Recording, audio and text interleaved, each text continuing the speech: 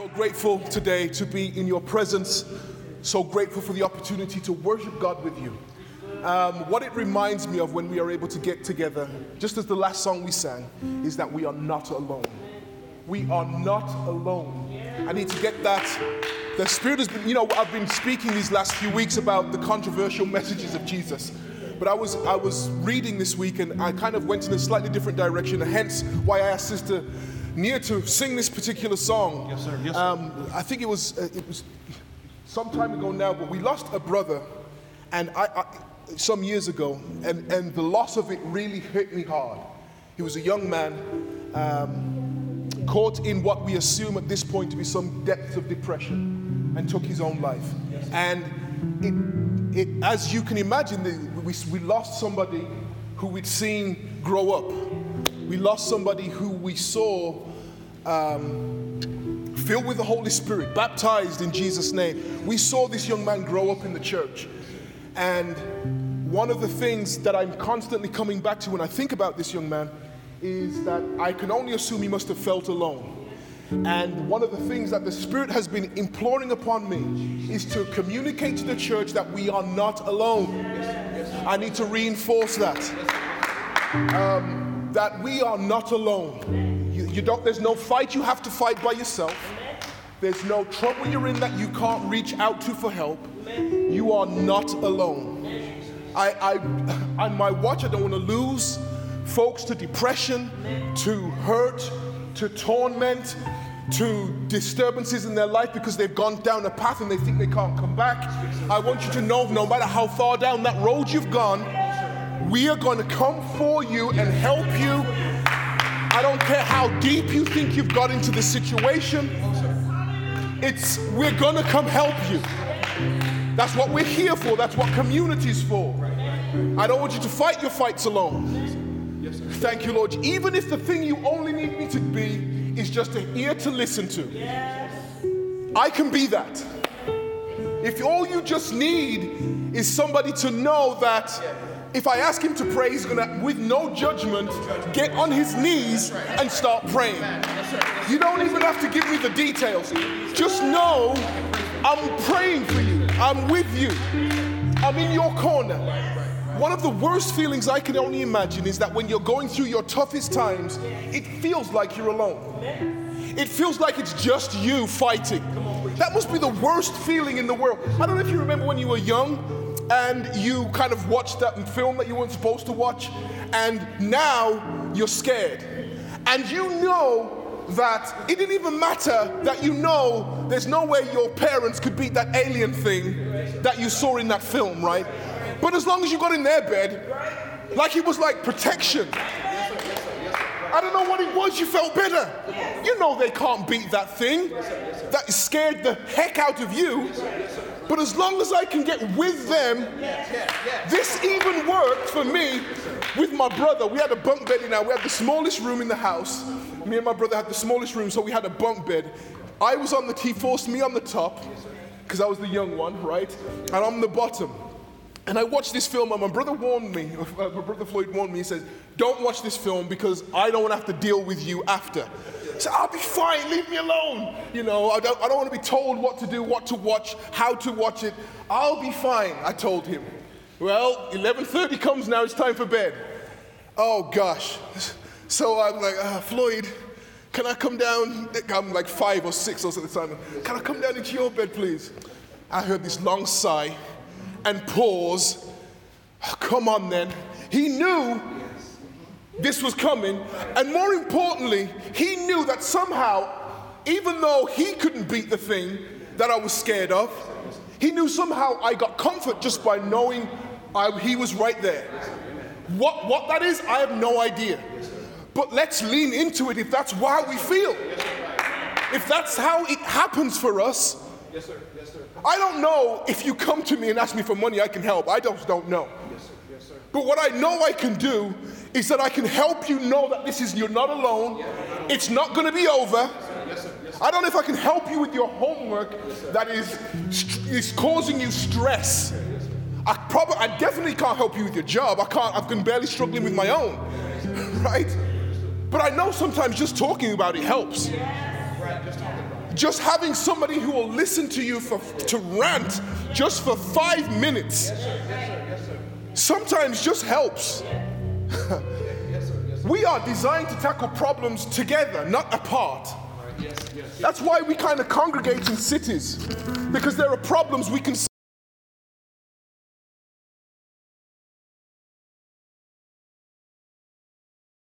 Country, you may have to deal with your sewage by putting it in a tank underneath the ground, and they come and grab it for you every 3 months or so. That's how it works. In a city, we're all piped in because we've shared the cost between us.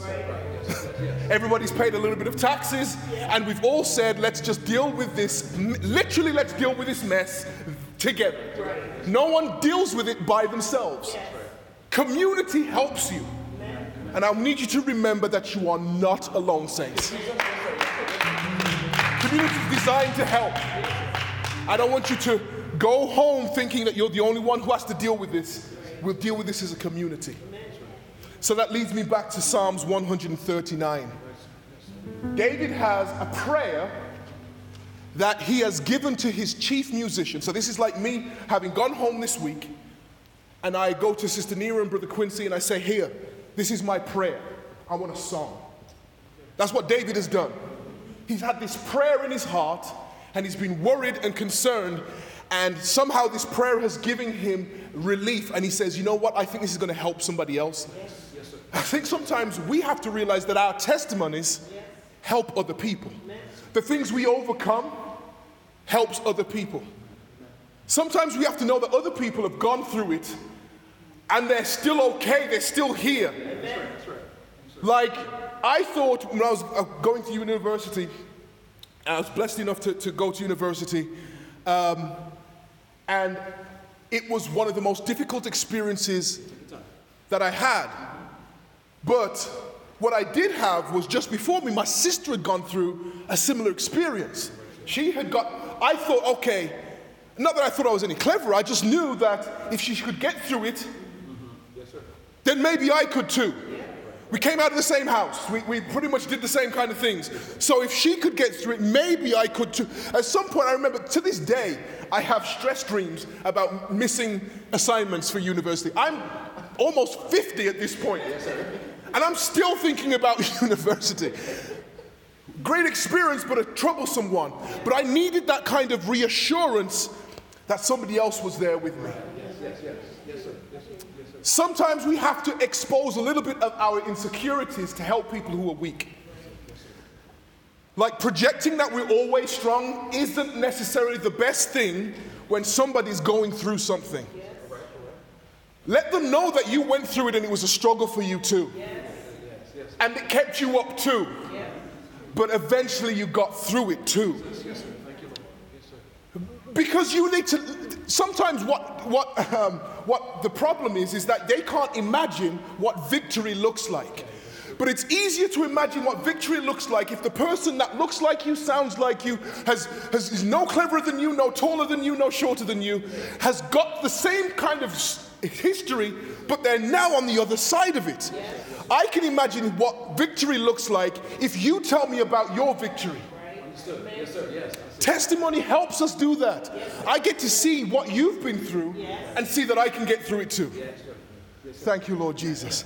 So David, in the Psalms 139, David has taken his prayer, this thing that's closest to his heart, and said, I want you to put this to a tune, and I want you to sing about it. And the very first words he puts in is, "O Lord." Self-existent one, I'm talking to you. And in this particular moment, David isn't thinking about the God who created heaven and earth.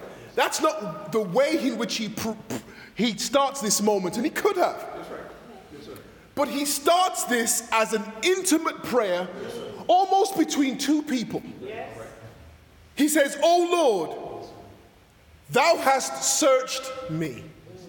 You've searched me. You've searched me. You've looked at me. You've seen me.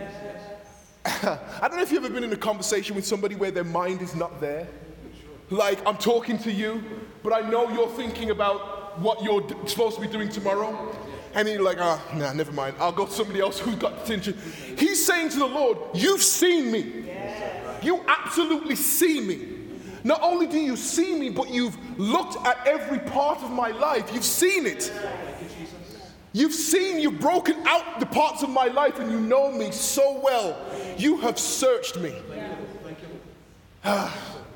My wife, I often say this, my wife and I have been so long together so long now that we often finish each other's sentences. In fact, we often say the same thing at the same time, like that we say. I'm like, wait a minute, how are you saying that? I'm saying that, give me a chance. We're doing the Jinx game all day. Like Jinx, like your Jinx, because you're the one who said, like, how are we saying this? Because she knows me now. When we got married first, we knew each other, but we didn't know each other in every situation. Like when I'm stressed about work, she now knows that I talk in my sleep. Right? When I'm stressed about, she knows it, but when it first happened, she was like, what is he talking about? Knows every aspect. She knows which food I like. She knows when I'm hungry. She knows when I'm when I'm half an hour away from being irrationally upset because I'm hungry. She can set her clock by when Mark is going to be too angry because he's too hungry. She knows me. So she doesn't just know me when we just got married. She knows me in almost every situation. When I'm happy, what annoys me, what TV shows I like. And David in this opening sentence is saying, Lord, you've searched me. You do know me. Right? You don't just know me when I'm happy. Because when you're dating and you're engaged, all the person you're trying to present is the happy one. I go to the date full.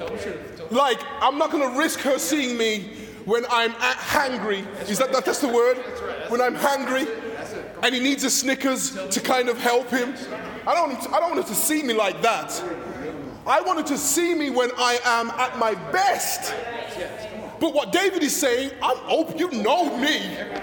You know me when I'm hangry. You know me when I'm depressed.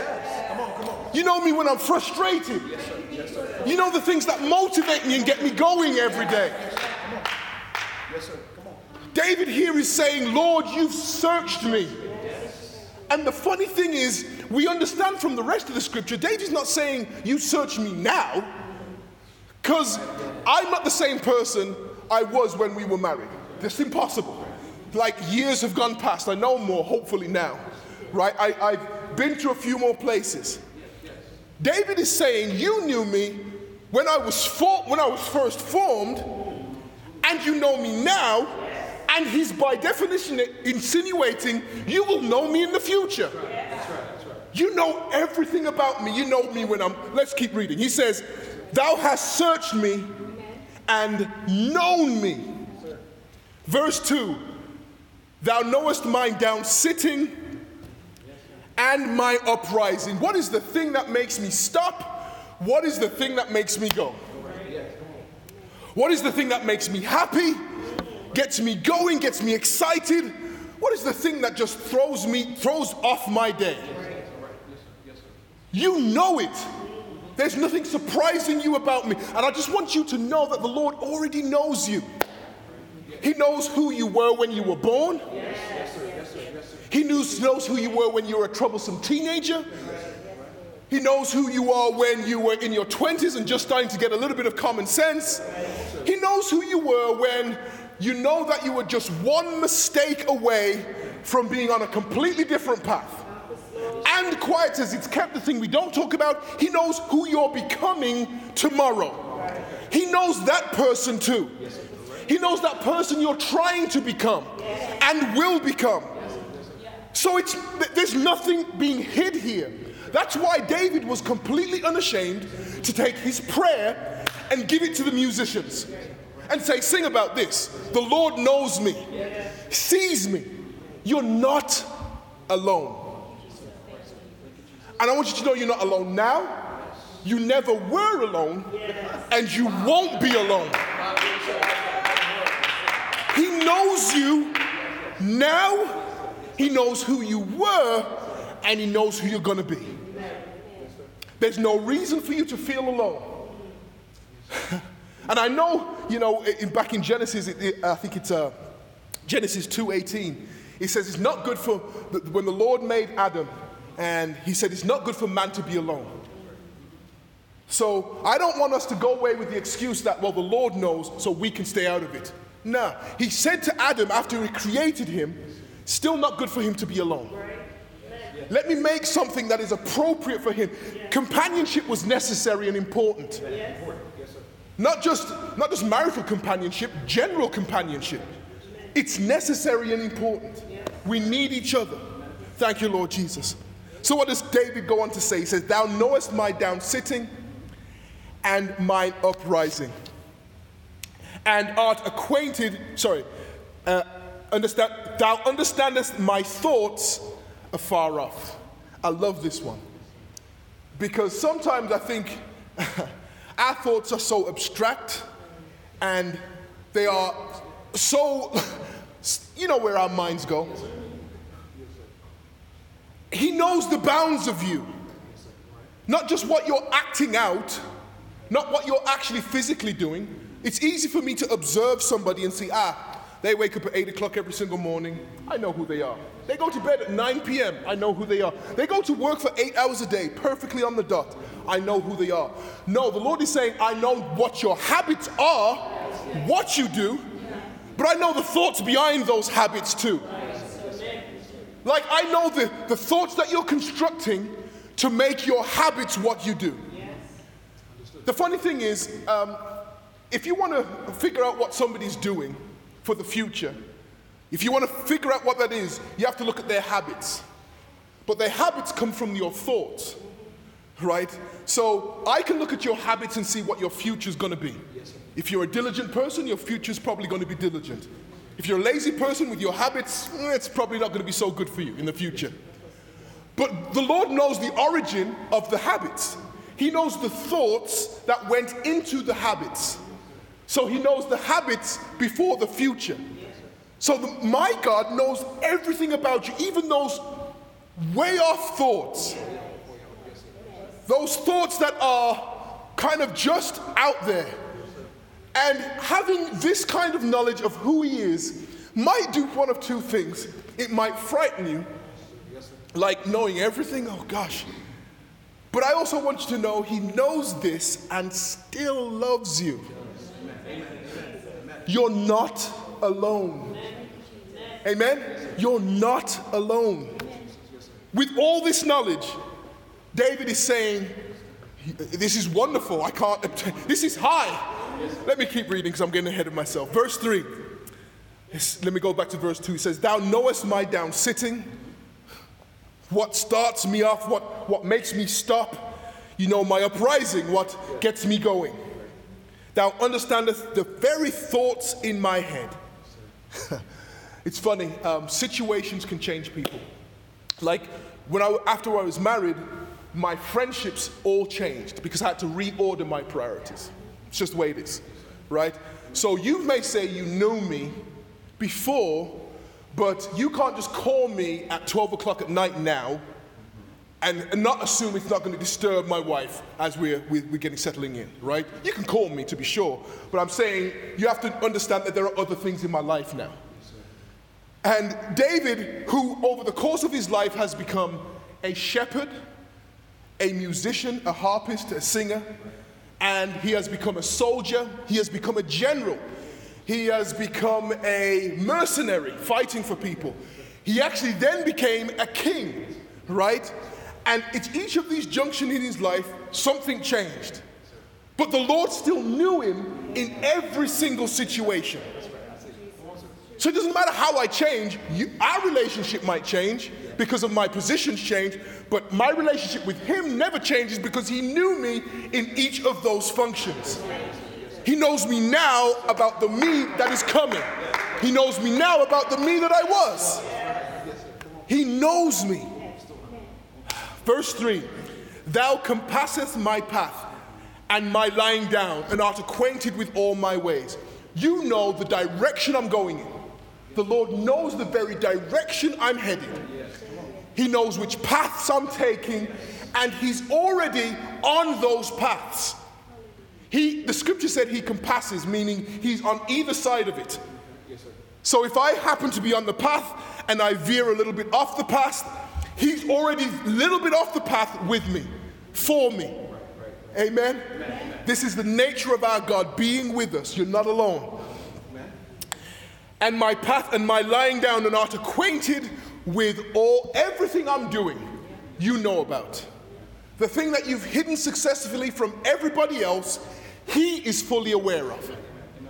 The part of your character that is, that is hidden, that thing you may even be ashamed of, he knows about. Thank you, Lord. For there is not a word in my tongue. I love this. There is not, verse 4, there is not a word in my tongue, but lo, O Lord, thou knowest it altogether. Have you ever done this, where you're saying something to somebody, but that's not the thing you mean, and you want them to know what it is, but you don't want to have to say it? That's what this is. Like, I've got a word in there, but I don't want to use it because maybe I'm embarrassed, or I don't, like, Brother Jonathan come up to me and say, hey, how you doing? Oh, I'm fine. That should be enough to let you know I said words that actually, that's a clue. The way I left it, the pause there, and my voice went up at the end. I'm fine. There's something going on there. I said something, but what I meant was something else. And the Lord knows what you're saying and what you meant. Now I've got to interpret that, like, did he really mean he's okay? Maybe he's not okay, and I need to ask a couple of clarifying questions. And I'll say, well, how's mom doing? How's dad doing? Kind of figuring out what's going, how's the work going? Trying to get a bit closer to the truth. There's none of that with the Lord. He knows what you say and what you meant when you said it. We do that all the time. And we kind of sometimes blame each other when we do that. Like, you should have known. Like, you should have known what I meant when I said what I said. We do that to each other as friends. But that's because we assume we're that close, and you should have got what I really meant when I said that. Amen? And we do have to be in tune with each other to carefully understand what we're saying. Pass your words out. You have to tell me, yes, I'm fine, with strong enthusiasm, or I'm going to come and ask you a couple more questions. I'm going to ask a few more. Make sure you're doing okay. Amen? That's right. Amen. So here it says, thou hast, for there is not a word in my tongue, but not my tongue, but lo, O Lord, thou knowest it altogether. Every interpretation of your word, the Lord knows. He completely understands. When you said, I'm doing okay, the Lord knows what okay really means. I don't. When you said you were okay, you were saying, I'm barely holding on. That's the thing you were saying, but I didn't pick it up because I wasn't sensitive enough or compassionate enough, or I didn't hear the inflection in your voice. But the Lord knows it all together. He knows what your okay on Tuesday afternoon really meant. He also knows what your okay on Saturdays when you're actually off work really means. Like, I'm okay now. Now I'm okay. My Tuesday's okay wasn't so okay, but Saturday's okay is so much better. But he knows both of them all together. I love the Lord. Man, I love the Lord. I love the Lord. Amen. So here he goes on. Let me keep going. Verse 5. Thou hast beset me behind and before, and laid thine hands upon me. This is none other than the Lord filling your life, where you're going, where you've been. And he's saying, my hands are upon you. He wants you to know how close he is to you. If my hands are on you, that means I'm with you. I am literally in your presence right now.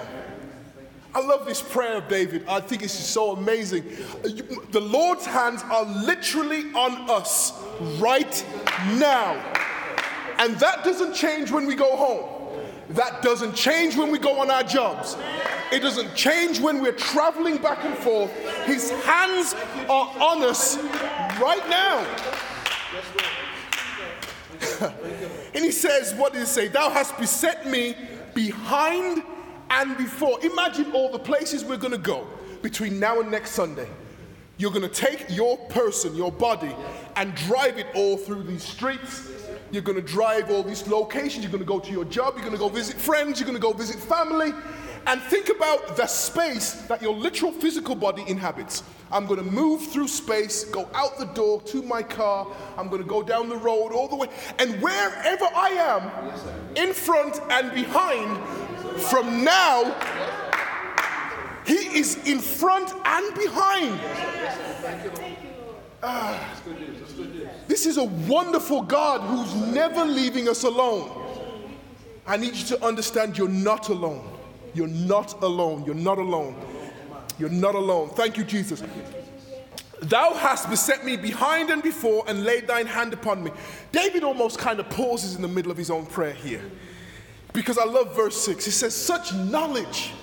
When I think about the first 5 verses I've just said, such knowledge. He's paused in the middle of his prayer and he's reflecting on his own prayer and he's saying, Lord, such knowledge is so beautiful. It's so wonderful for me.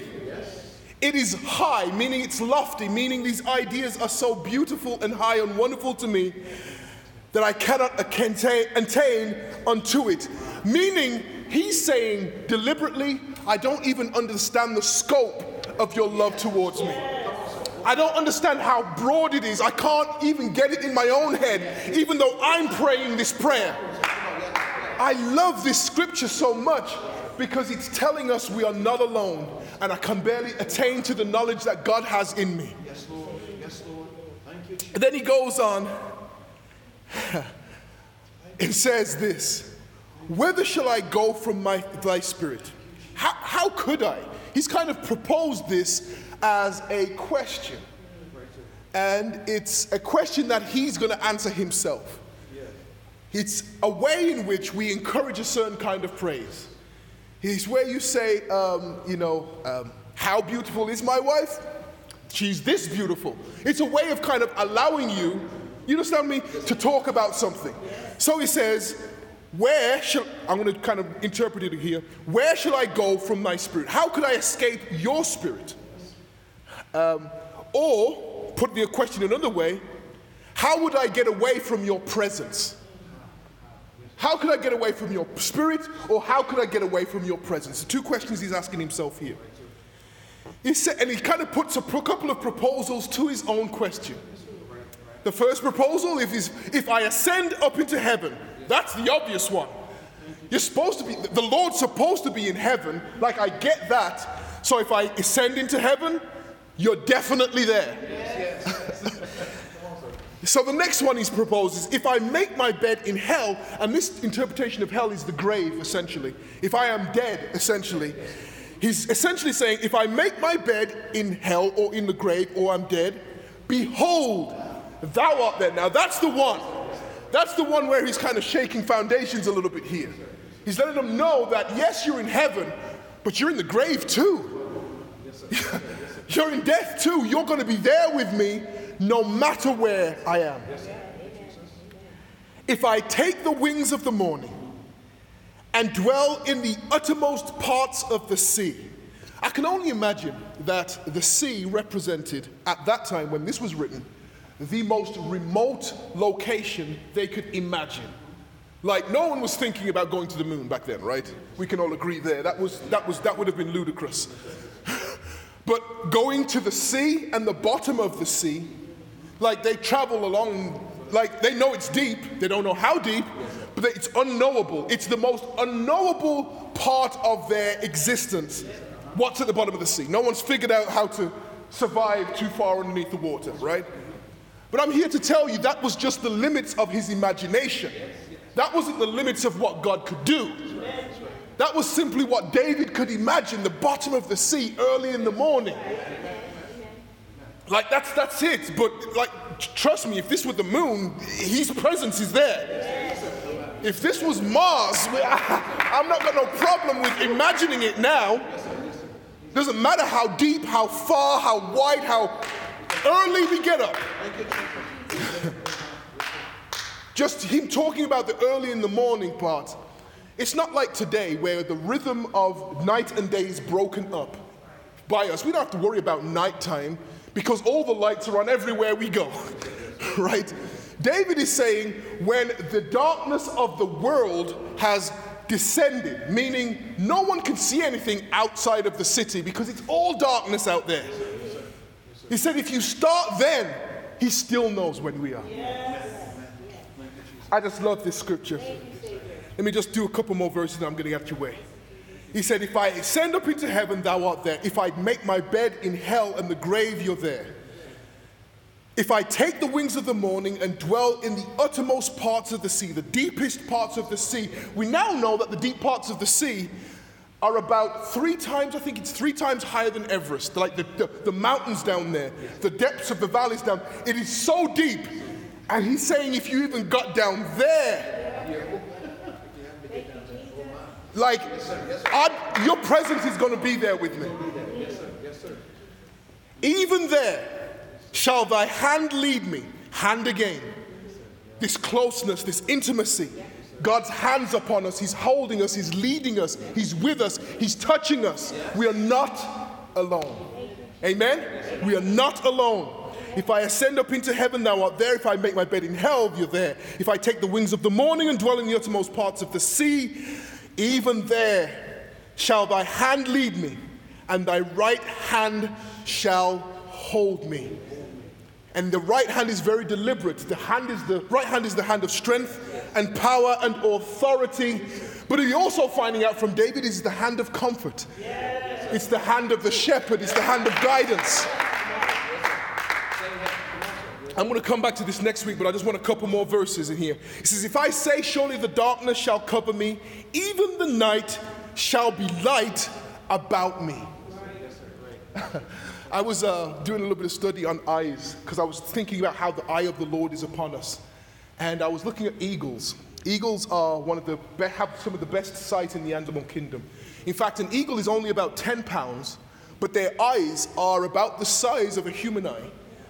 And it's about the same size as a human eye, and it's way better than a human eye. And in fact, an eagle who is about 3 miles away can see a rabbit moving, like from 3 miles away. Can see enough detail. I don't know how they do it, but they see enough detail to see this rabbit moving, and they can change course and go after it. He sees the rabbit and adjusts accordingly. In fact, when you see their head moving like this, that's their ability they're inputting that information about what has moved. You see their head kind of constantly going back and forth. And I was reading about this, I was like, if that animal can see all that it needs to see from that small rabbit, when the scripture tells you that the Lord has his eyes upon us, there's no detail being missed. Like you're saying to yourself, well, how does he see a rabbit run from 3 miles away? And I'm asking, you may be asking yourself, well, why would he care about me? You may, well, how does he see me? There's billions of people on this planet. Why is he seeing me? But you don't worry, you don't even think about how the eagle sees the rabbit. You accept that. He sees you. He sees your changing mood. He sees you getting better and happier. He sees you getting worse. And I wanted to tell you that I don't care what you're going through. The Lord's not leaving you alone. Yes, sir. I want you to get happy about this idea. He knows exactly who you are and still wants you. He knows exactly who you were and still wants you. He knows who you're going to be and still wants you. He loves you. He won't leave you. He won't forsake you. May the Lord add a blessing to this word. Amen. Glory to your name.